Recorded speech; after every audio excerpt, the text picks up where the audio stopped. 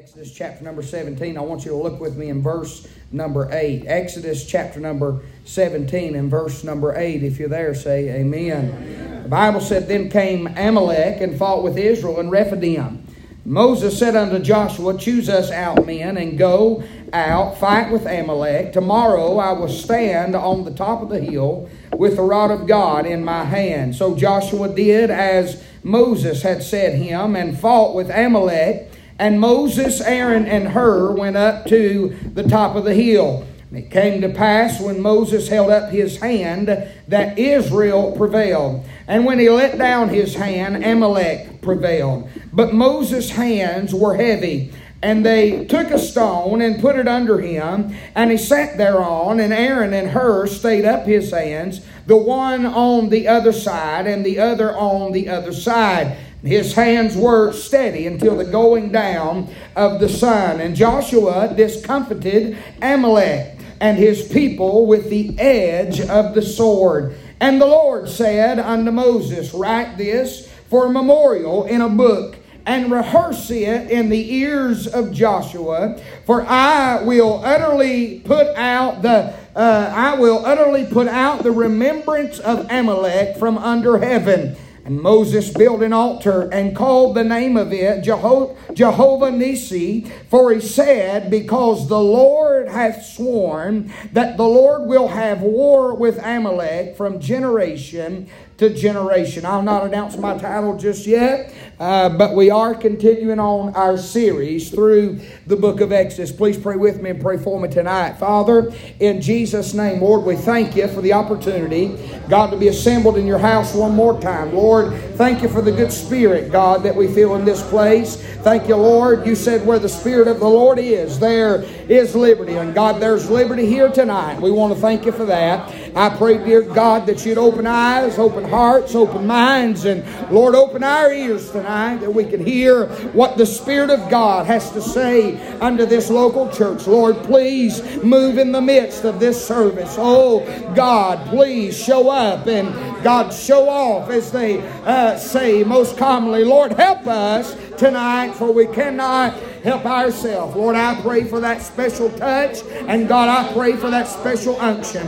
Lord, I pray that I could preach in the great power and the demonstration of the Holy Ghost. Lord, if you don't get on me, Lord, everything I'll say and everything I'll do will be in vain. Lord, I'm a sinner. I've sinned today. Lord, I sinned yesterday, and I need you to forgive me. Lord, I don't want nothing between me and thee tonight. Help me to preach the Word of God, Lord, in spite of who I am. I'm asking you to use me not for my glory, but for thine. Speak to thy children. Lord, speak to thy church that you've purchased with your own blood. And we'll thank you for everything that you do in this place for these people at this appointed time. In Jesus' name and for his lovely sake. And all the Lord's people said, Amen and amen. You may be seated. I want to point out a few things tonight briefly by way of introduction. Again tonight, I want to say it is here in our text where we find ourselves once again. We are reading about the children of Israel and their faithful leader, or their faithful man of God, and his name is Moses. Looking back over our journey throughout the book of Exodus, we have seen a repeated cycle of events concerning this great exit of the nation of Israel from Egypt in pursuit of Canaan's fair land. May I say, this journey, which has been ordained and led by God through his servant Moses, has been one battle after another. But can I say, not just has it been one battle after another. How many of y'all would relate that to our life? It's one battle after another. But don't forget, with each battle, God provided a blessing. Not only has it been one battle after another, but it's been one blessing after another. I love the old song that says, it's been a long journey, but but I have been blessed. Amen. There is some bad things and some battles along this life, but glory be to God, there's a blessing that follows the battle. And so in chapter number 14, we started and we begin to look at what to do when you're at a standstill. The Bible said that Moses and the children of Israel had left Egypt, and they were immediately met and faced with a standstill when God let them out and told Moses to take them to the land between Migdol and the Red Sea and to set up camp. We know the story. Pharaoh and the Egyptian army, they come in pursuit of them, and there was nowhere for them to go. The water to the north, the wilderness to the east and west, and Egypt being a type and a picture of the world to the south. They looked around in every direction, and there was nothing but obstacles preventing them from moving on. But how many are thankful tonight that God, the God of chapter number 14, is still doing what He's always done? And He opened up the Red Sea and made a way of escape, a blessing that followed a burden. In chapter number 15, we find the man of God Moses again with the children of Israel, and now they are faced with stagnancy. The Bible said after chapter 14 and chapter number 15, they begin to sing and to dance because that God had taken down the horse and his rider. But it was immediately thereafter, after a blessing, they were met by a burden, and they were led to a place called Marah, which means bitterness. It was a place of stagnancy. But we know the end of the story. They had nothing there to drink. It was a burden. But God showed Moses a tree, and when that tree was hewn down and that tree fell in the bitter waters of Marah, the Bible said that those bitter waters were made sweet, and God led them from Marah to a place called Elim, which was and is the place of strong trees. There's another blessing immediately after. In chapter number 16, the Bible said that Moses and the children of Israel departed from Elim, a place of strong trees, and they were led to the wilderness of Sin. It was there that they hungered, Brother Shelby, but they were met once again with a burden. They had nothing to eat, but just like God did, He took their burden and provided a blessing through His goodness and His grace.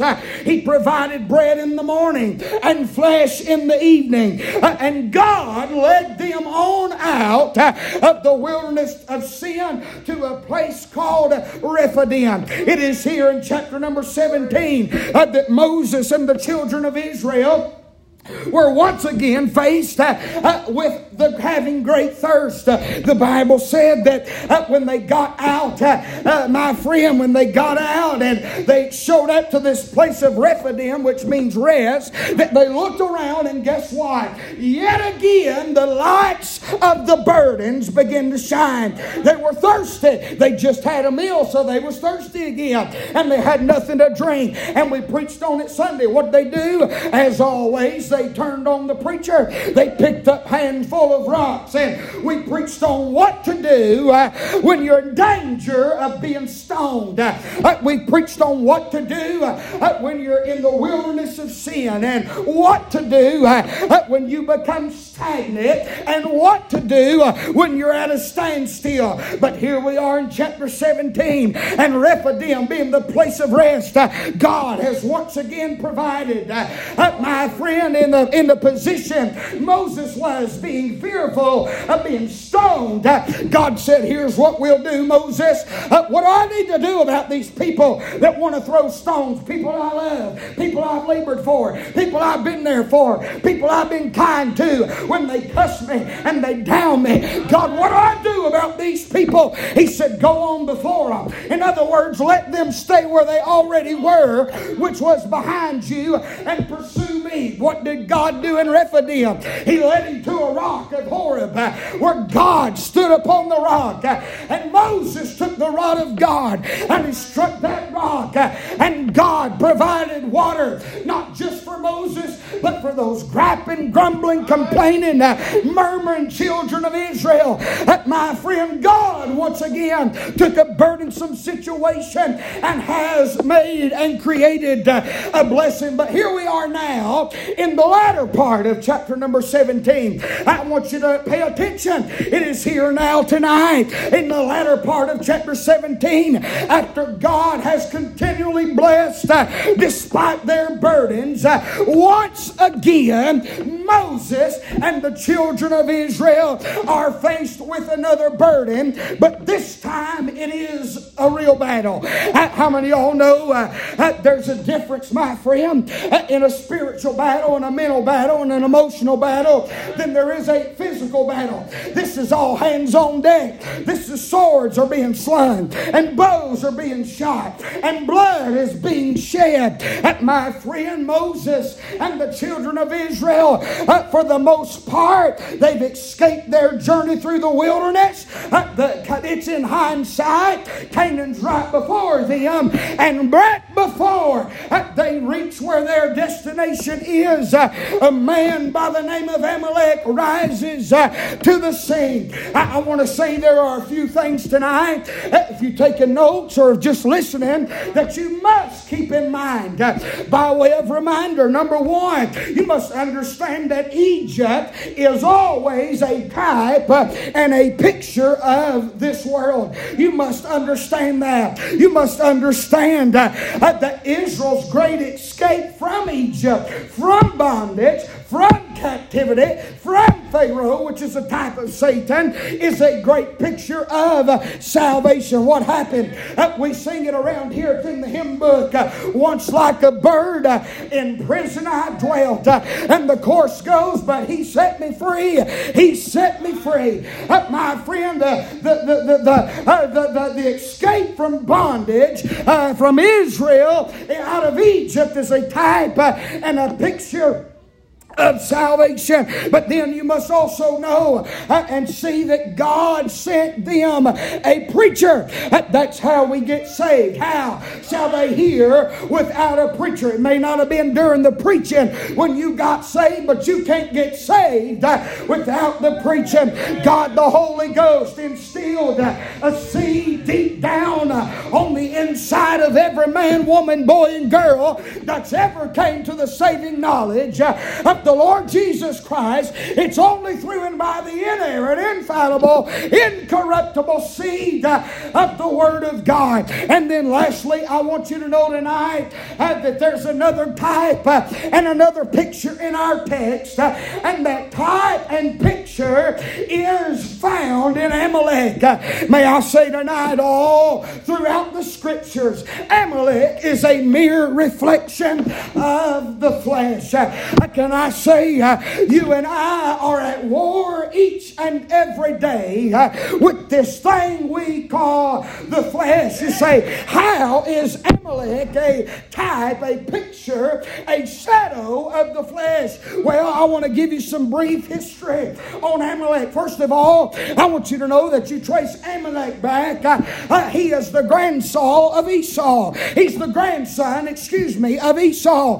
Can I say, as you know, Esau is a type of the flesh, and Amalek is a type of the flesh which has no place with God. Did you know that Amalek is always found outside of the family of God, and there's never any effort made for him to be brought in to the family of God on his own?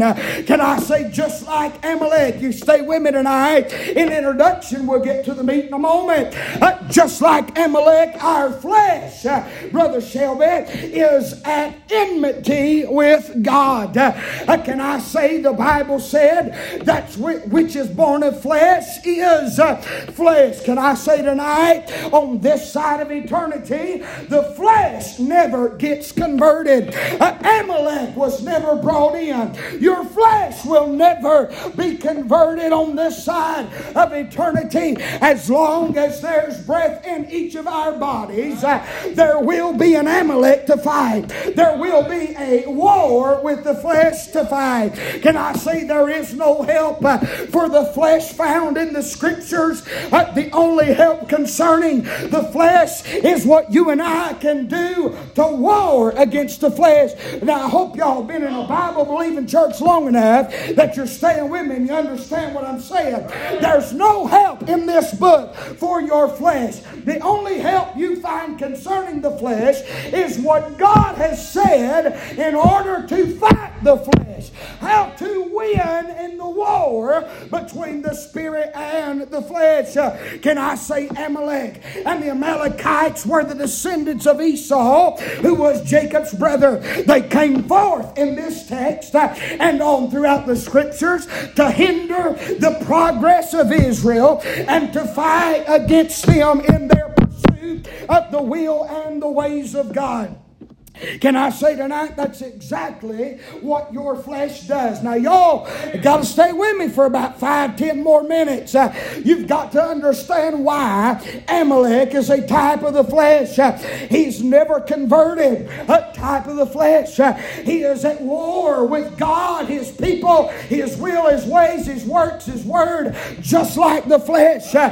My friend, there's no help for Amalek, and there's no help for our flesh other than how we are to war against it. What does Moses, Joshua, Aaron, Hur, and the children of Israel do in our text? They begin to war against Amalek and the Amalekites. Can I say Amalek's determination is to prevent them from doing anything God wants them to do? Is anybody going to help me tonight? How many of y'all know that's exactly what your flesh lives for? It lives to prevent you from doing anything and everything that pleases God. May I say the desires of your flesh will always attempt to prevent spiritual progress and pursuance. Amalek's job, Amalek's goal was to stop the progress. Can I say that's what your flesh does?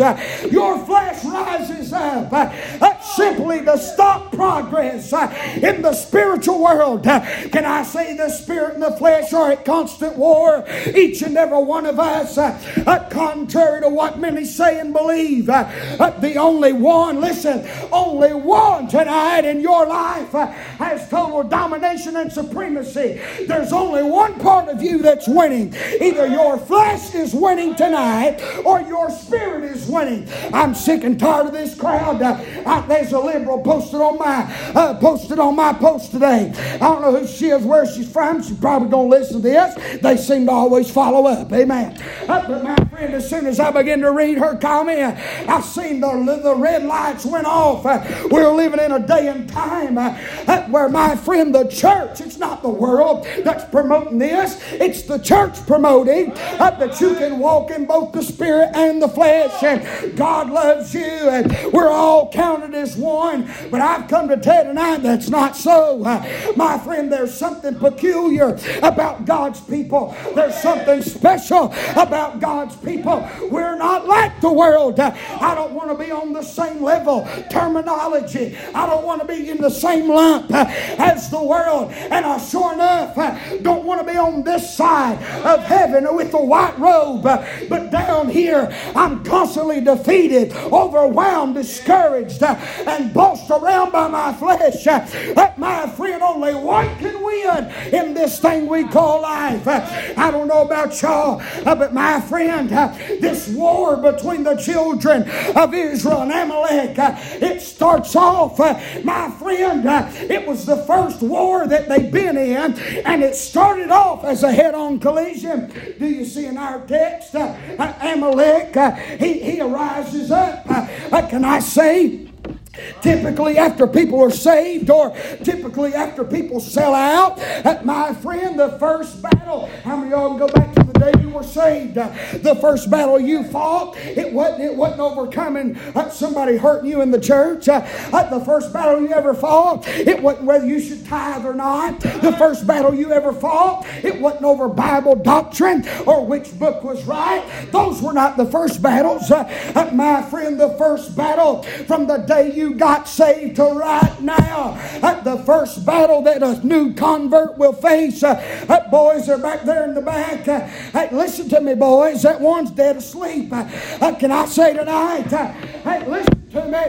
The first battle you'll fight, and you two've already been fighting it, is your flesh. You might have got saved, but this old wicked flesh didn't get saved. And that's what both of you's been battling since the other Sunday night. And if it's too hot for you, I'm sorry, I'll hug you after church and get you an ice cream. Well, I've got you here. I'm going to preach to you. The first battle you're going to fight is your low down, no good for nothing, sorry, rotten flesh that wants to stay home. Help me, somebody.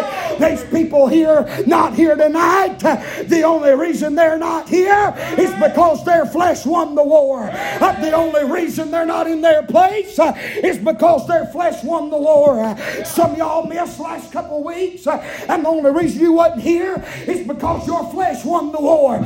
Some of y'all ain't been getting out what you ought to get out of the service, and the only reason is because your flesh has won the war. We're giving a lot of honor and a lot of credit to the devil when he's oblivious to what's going on. I've come to tell you tonight, the war is not necessarily between us and hell. It's us. We're fighting ourselves. We're our own worst enemy. Our no good, low down, no good for nothing, rotten carnal flesh is the problem. There's a war going on, and it's between the spirit and the flesh. Now, I want you to understand something about this flesh. Amalek starts off head on. But I want to read you a verse. I started looking up and studying Amalek. Listen to what the Bible said in 1 Samuel 15:2. You listening? The Bible said, "Thus saith the Lord of hosts, I remember that which Amalek did to Israel, how he laid in wait for them in the way." So he starts off rising up saying, y'all ain't going no further. Can I say that's how our flesh starts? It just abruptly comes out of nowhere and says, no, you're not doing that. No, you're not throwing away your bad music. No, you're not going to quit watching pornography. No, you're not going to quit fornicating with your girlfriend or your boyfriend. No, that's how it starts. But then down the road, listen, it gets sneaky and sly. Amalek started off broad and bold, but he became a coward over time. And he laid in wait like a lion, praise on a flock of something right there. Can I say that's what our flesh does? We get to know ourselves, and our flesh knows how to respond to what we're trying to do for God. Starts off bold, and then it sneaks up as a little this side or the other. Y'all with me, ain't you? He met them head on, but then he starts laying in wait, hiding in the weeds. You know what predators do, don't you? Let me tell you something about predators. They never go after the strong of whatever they're hunting. Not especially not if there's a weak one in the bunch. You want to know why we've seen some go? They were the weak link. I'm going to show you how to win this war tonight. And listen, I said this may be of most importance because here's the deal, Sister Annette. If we don't get this down, the rest of it don't matter.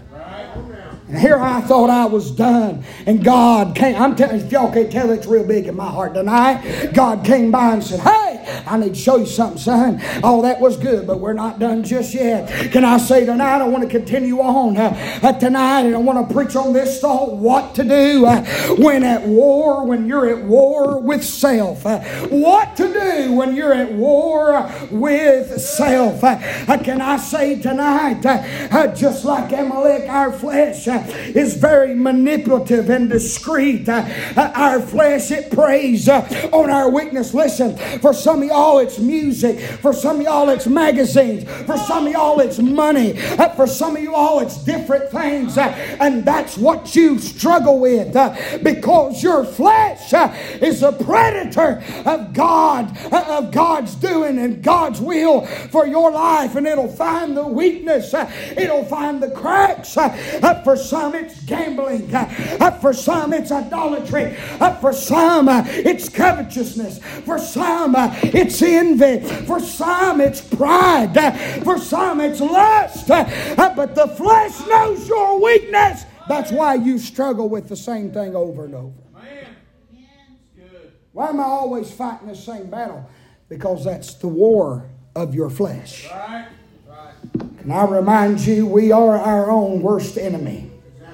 This old flesh, just like Amalek, is lying in wait to absolutely obliterate the will of God for each and every one of our lives. Can I tell you tonight, within your flesh, you have the opportunity to destroy. Listen to me.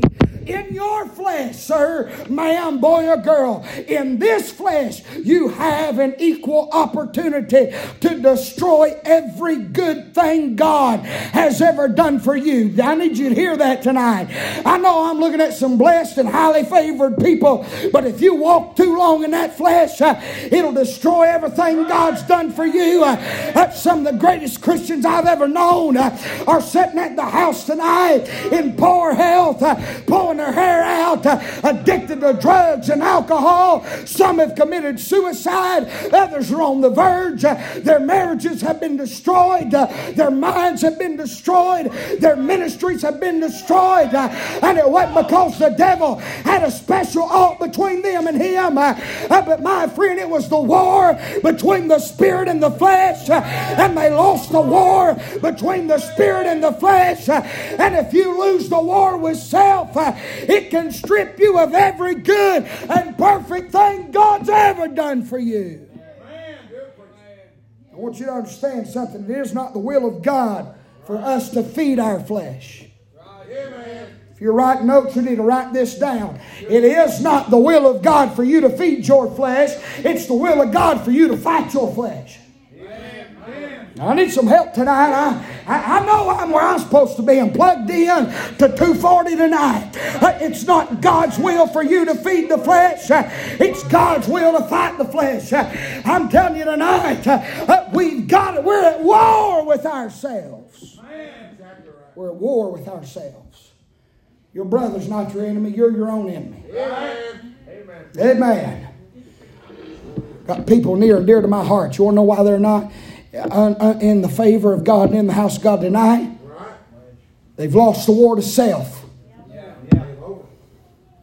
That's the truth of the matter.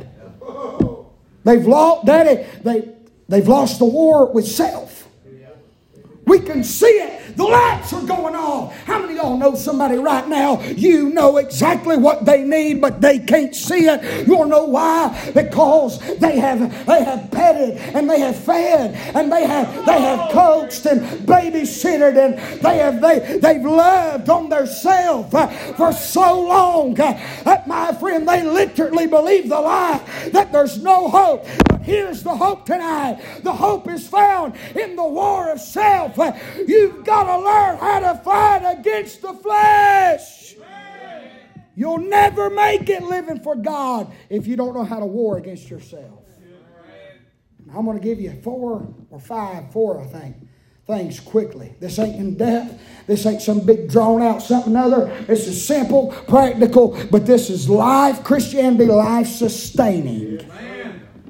To know what to do when you go to war with yourself. Number one, I want you to see, when you're at war with yourself, number one, you need instructional preaching. Amen. When you are at war with yourself, you need instructional preaching. Look with me in verse number 8 of chapter number 17. Then came Amalek and fought with Israel in Rephidim. And Moses said unto Joshua, choose us out men and go out, fight with Amalek. Tomorrow I'll stand on the top of the hill with the rod of God in my hand. So Joshua did as Moses had said him and fought with Amalek. Glory to God. This is bigger than me and I thought it was, friend. What do we do when we're at war with self? What you need is instructional preaching. May I say instructional preaching will help you win the war with self. Can I say the preacher ain't your enemy? He's the enemy of your enemy. Are you listening tonight? I'm not your enemy. I am the war of your flesh. I'm the enemy of your flesh, though. My friend, you'll know why when I get red-faced, slobbering, spitting, and preaching like I am tonight, that it kind of bothers some of y'all a little more than others, because you're still trying to give way to the flesh. And everything I'm saying, my friends, giving your spirit, if you're saved, strength, it's inside of you. I'm telling you, inside of every prodigal is a will to do right. It's a will. It's called the Holy Ghost. It's called double nature. My friend, it's the new man that says that's right. Amen. That's exactly right. How many of y'all can trace your life back to a day when instructional preaching gave you the victory to win the war over yourself? What's Moses doing? He's instructing them how to win the battle.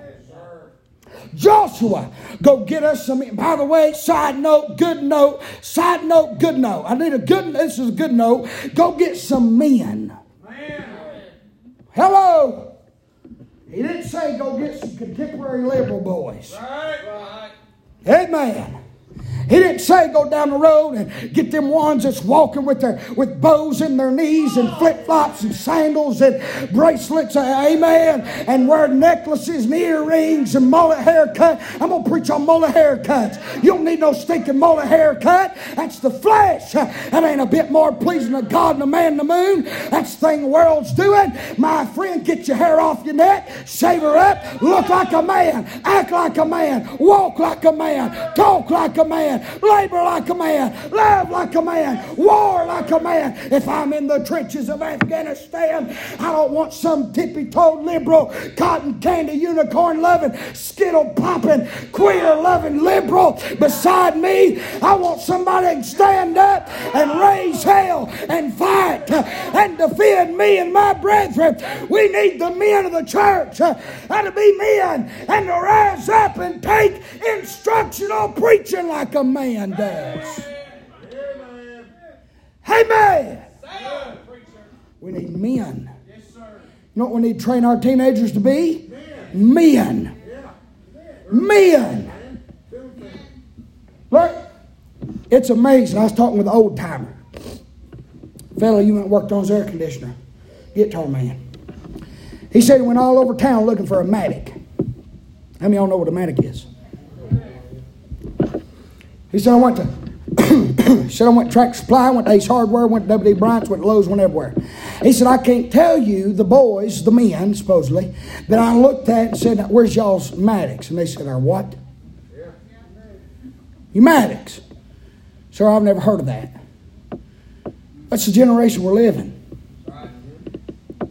Elijah's not old enough to sling a weed eater, push him over just yet. He's not far.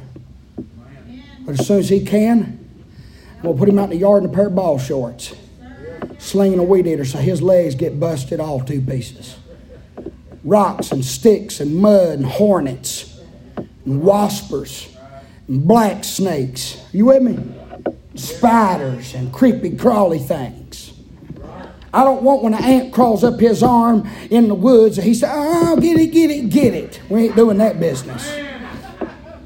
Amen. I want him to reach down, grab that thing and eat it. We need some men, bless God. Amen. What do you say? I'm telling you that God had an order, and His order to win this war. How are you going to win the battle with yourself? You have got to sit under instructional preaching. Joshua had to be told this is not a slap to the flock or to the church. I've said it from day one, but it's a fact. Sheep have to be led. Have to be. Why is our church? Why is some churches they're everything but a church? It's because all the sheep wanted to say so. That's not God's order. He puts Moses at the forefront to lead the sheep.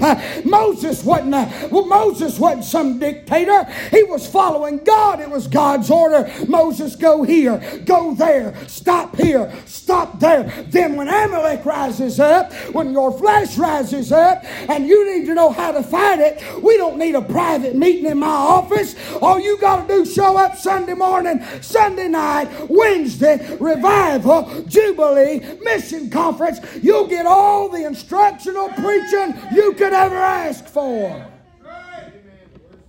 We'd have to have a whole lot less sit-downs if people just come to church. Instructional preaching. Holy Ghost, Bible. You say it's offensive. Paul's was too. Amen. Don't make me get on Paul's preaching, neighbor.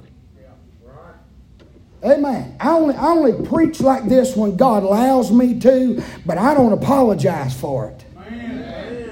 Because we're missing it, brother. Men are scared to stand in the pulpit and just say what God wants them to say. They're scared. Scared the deacon's going to come and question them. Can I tell you all in front of God and everybody, if he ever comes and has an issue with me preaching this Bible, he's no longer the deacon. Help me somebody. Yes, he's supposed to be spirit-filled, and he's supposed to be the servant of servants. He's supposed to, amen. And if he wants to disagree with anything in this book, he has no place being the deacon. Deacon amens me, don't you, deacon? He knows. He does have a major obligation to this church, but it's not to be the pastor. Amen. You say, oh, you love that, don't you? Listen, let me tell you something. I lose more sleep over having to do stuff like this than I could ever even describe. Scares me to death. I see everybody's faces, and then the devil starts working on me. Well, you know so-and-so didn't like that. They're probably not going to stick around much longer because they think you're this and you're that. And I'll fight it tonight. But here's what I've came to tell you. There is a way to win the war with self. And one of them, the first step is instructional preaching. Can I say a lot of folks hate instructional preaching? The reason they hate it is because they would rather live in the flesh as they would walk in the Spirit. You want to know why you don't like preaching like this? Because you know that it's offensive to your lifestyle. You like living in the flesh. You like doing what the flesh says to do. You like giving the flesh what it wants. And that's why this bothers you. It's because you're not spiritually minded. It's not because it's wrong. It's because of the position you have lived your life in the carnal instead of the spiritual. God's given the pastor a few things to do. I'm going to hurry through them. Number one, he's to instruct you as Moses did. He's to intercede for you as Moses did. How many times did they come? What are we going to do? Start cussing Moses. What'd he do? He went to prayer.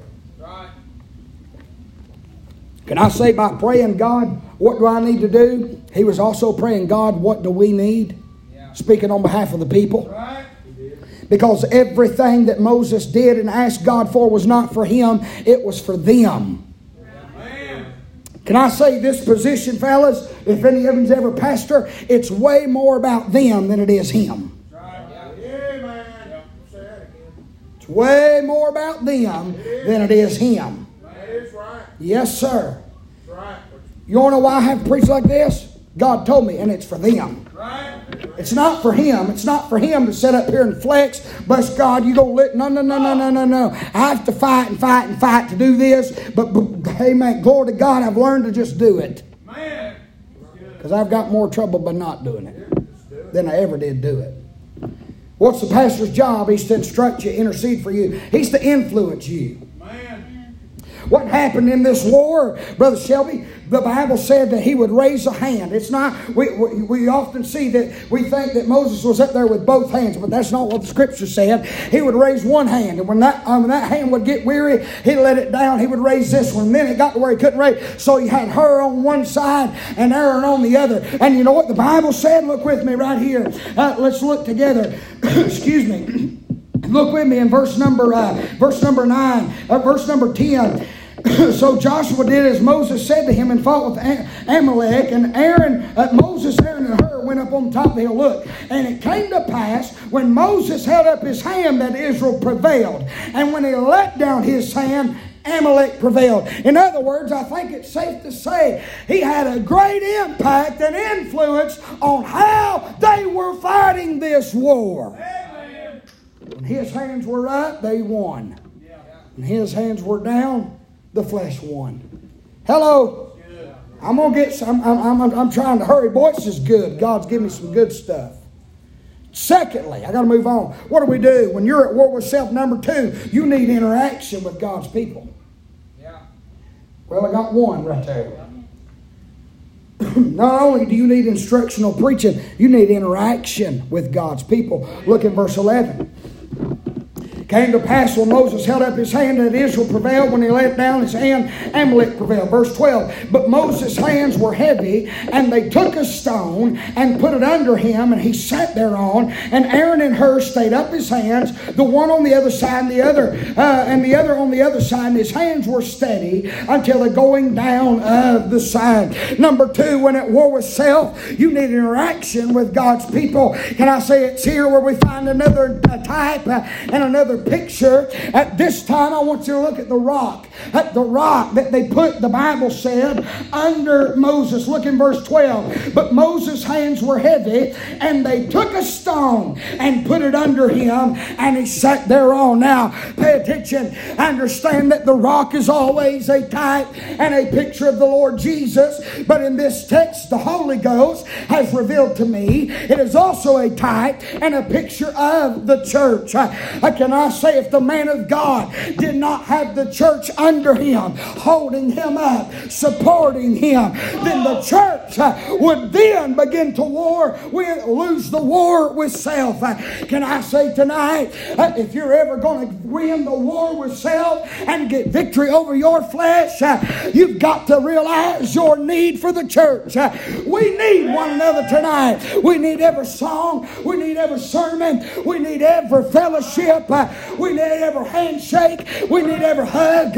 We need one another in order to win the war with self. I want to say thank God for Aaron and thank God for Hur. They were holding up one hand at a time. And boy, there's a great application. But they simply, even those two, did not have the strength to completely allow him to raise his hand. And when he raised his hand, the church would prevail. When he would drop his hand, Amalek or the flesh would prevail. So what they do, just like Jesus said, upon this rock I'll build my church. I see a great type and a picture of an encouraged man of God when the church was in its rightful place, underneath the man of God, supporting him, holding him up. That church outside of God was the foundation. That rock was the foundation that led to them winning the war with flesh.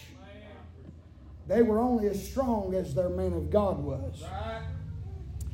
Did you know, for no other reason, one great important reason to be at church is because it helps me do this? Is it really that important? Well, when I can't do this, the flesh is winning. Amalek's winning. You know what you need? You need your preacher to be able to do this. You know what your preacher needs in order to be able to do that? The support of the church. Can I tell you, the most harmed, hurtful, miserable, lonely preacher on the planet tonight's the one that's standing in the pulpit preaching like I'm preaching, and nobody in the building's for him.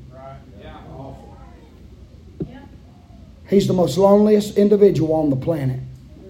He's tried every way in the world to get them behind the things of God. They won't do it. He's trying to fight. But you know what's prevailing in that church? The flesh. Because the rock, the pillar, the hope of the church is not in its rightful place. Does everybody see this in your Bible? Again, I'm not against commentaries, but I didn't find that in the commentary. You with me, ain't you? The Lord showed me that. That's a type and a picture of the church had to be set under Him. Thirdly, what do you do when we're at war with yourself? Number one, you need instructional preaching. Number two, you need interaction with God's people. We need one another. I need you, you need me for this thing to work and us win the war. But number three, you need inspired preparation. Look in verse 13. I'm hurrying along. Verse number 13. Look with me. The Bible said, and Joshua discomfited Amalek and his people with the edge of the sword. You need inspired preparation. Here we find another type, another image, another picture, another shadow. This time the sword is a type and a picture of what? Come on, y'all. You're a congregation, not an audience. It's a type of what? The Word of God. So what do we need to win this war with ourselves, to overcome the flesh? You need instructional preaching. You need interaction with God's people. But then thirdly, you need inspired preparation. God really showed me some things here. This is a type of the Word of God. Look at verse 13. The Bible said in verse number 13, and Joshua discomfited. What does that word mean? It means routed, defeated, overthrown, or to waste and to wear away. Joshua wore away, he wore away the flesh, Amalek, with the sword. Can I say up to this is the first battle. You need to pay attention now. This is the very first battle Joshua has ever fought in. Think about this. Can I say he has never been at war before? Think about this. I'm talking about preparation. Inspired preparation, or you could say it like this, maybe it's a more practical term for you. Inspired practice. How many of y'all know the old saying, practice makes? He's never been in a war. But the Bible said, look with me now, you got to hold on to every word in this King James Bible. The Bible said in verse 13, Joshua discomfited Amalek and his people with the edge. If you're a man, you know what I'm about to say. If you're not a man, I'm going to give you an instruction on how to be one. I got this little case pocket knife that Brother Kojak Graves Deacon gave me as a gift. It's blue, it's pretty, it's my church carrying knife. As pretty as that is, can I tell you something? There's one thing that's really valuable to me. It's not necessarily the tip of the blade. I like a good tip, but that's not necessarily the importance. It's not even the material of the blades. This is stainless steel. I personally like carbon better. I like a carbon case knife. If you don't need an idea of what to get me. I like carbon bladed case knives. They turn black. That's what my papa, I remember he'd pull out his old pocket knife when I was a boy, them old carbon blades, and they'd be black. And boy, it just looks manlier to me. But I'm going to tell you something, whether carbon or stainless, the most important factor to me is this right here. That's known as the edge. Can I tell you there's only one way to get a good edge? You know, a case knife from the factory don't have the best edge. My papa would look at that and say, no, that ain't never had an edge put on it. I said, right there's an edge. That ain't no edge. He said, ain't never had an edge put on it, boy. Let me show you. He sat down for hours.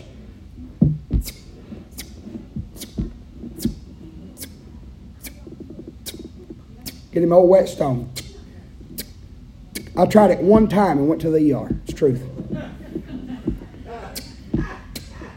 I thought I'm going to be like Papa. He would sit in front of the television, So you know what I did? I said, bless God, if my Papa can do it, I can do it. I got me a whetstone. Dad had on the first 48. I was about 15, 16-year-old. Set me down, got my pocket knife out, throw me chow in just like my Papa.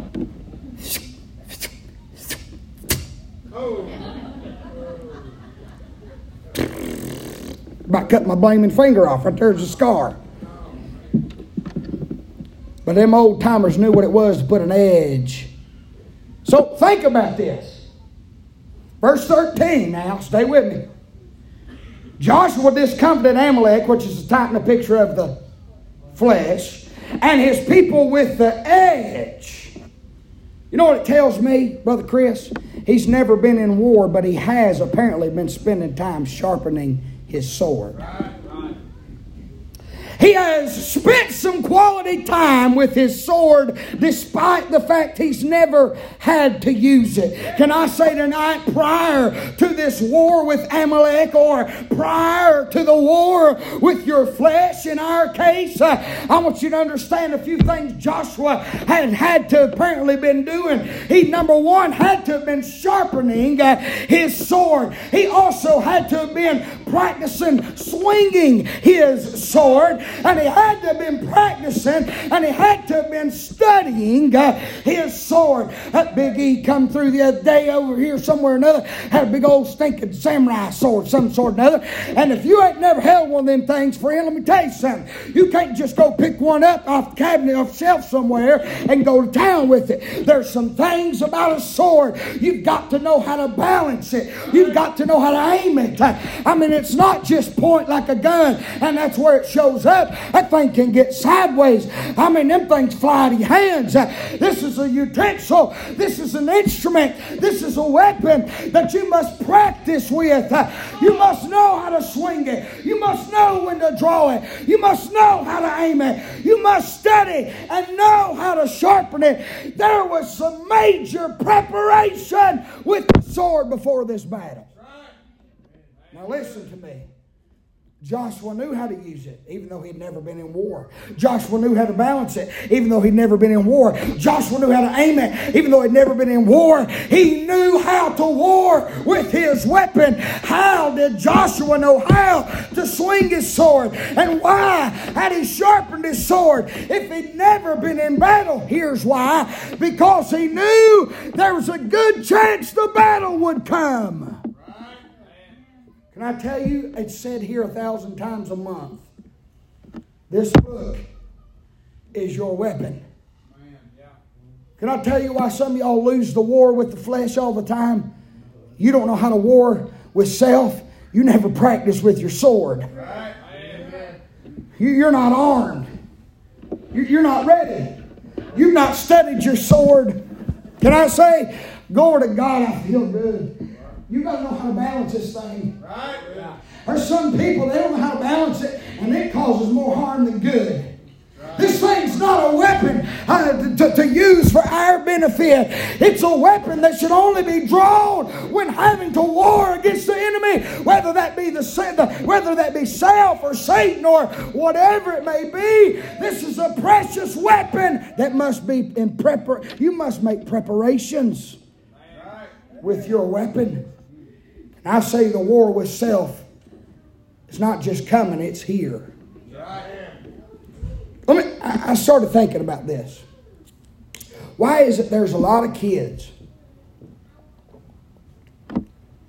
they're raised in church, they're saved in church, they sing in the youth choir at church, they're in the children's program at church, they're in the Christmas play at church, they do car washes with the church. They raise money by selling and baking cookies for the church.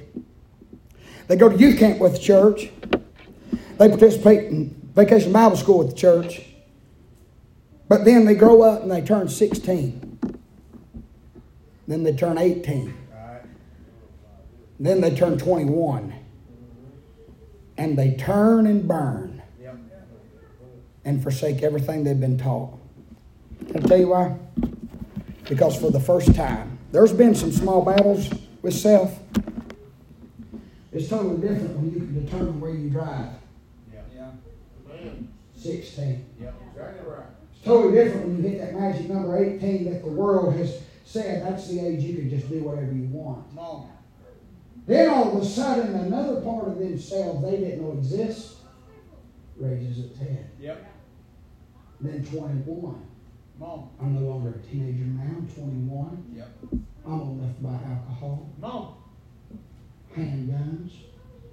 Look at me, look at me. And they get this big image of self, and the war gets greater than it ever has. Why do so many kids who know better, they were raised right, they know better, do the wrong thing? Because at 14, 15, 16, 17, and 18, and at 7, and at 8, and at 9, and at 10, they were never made to prepare for the war and how to use their weapon. Right. Man.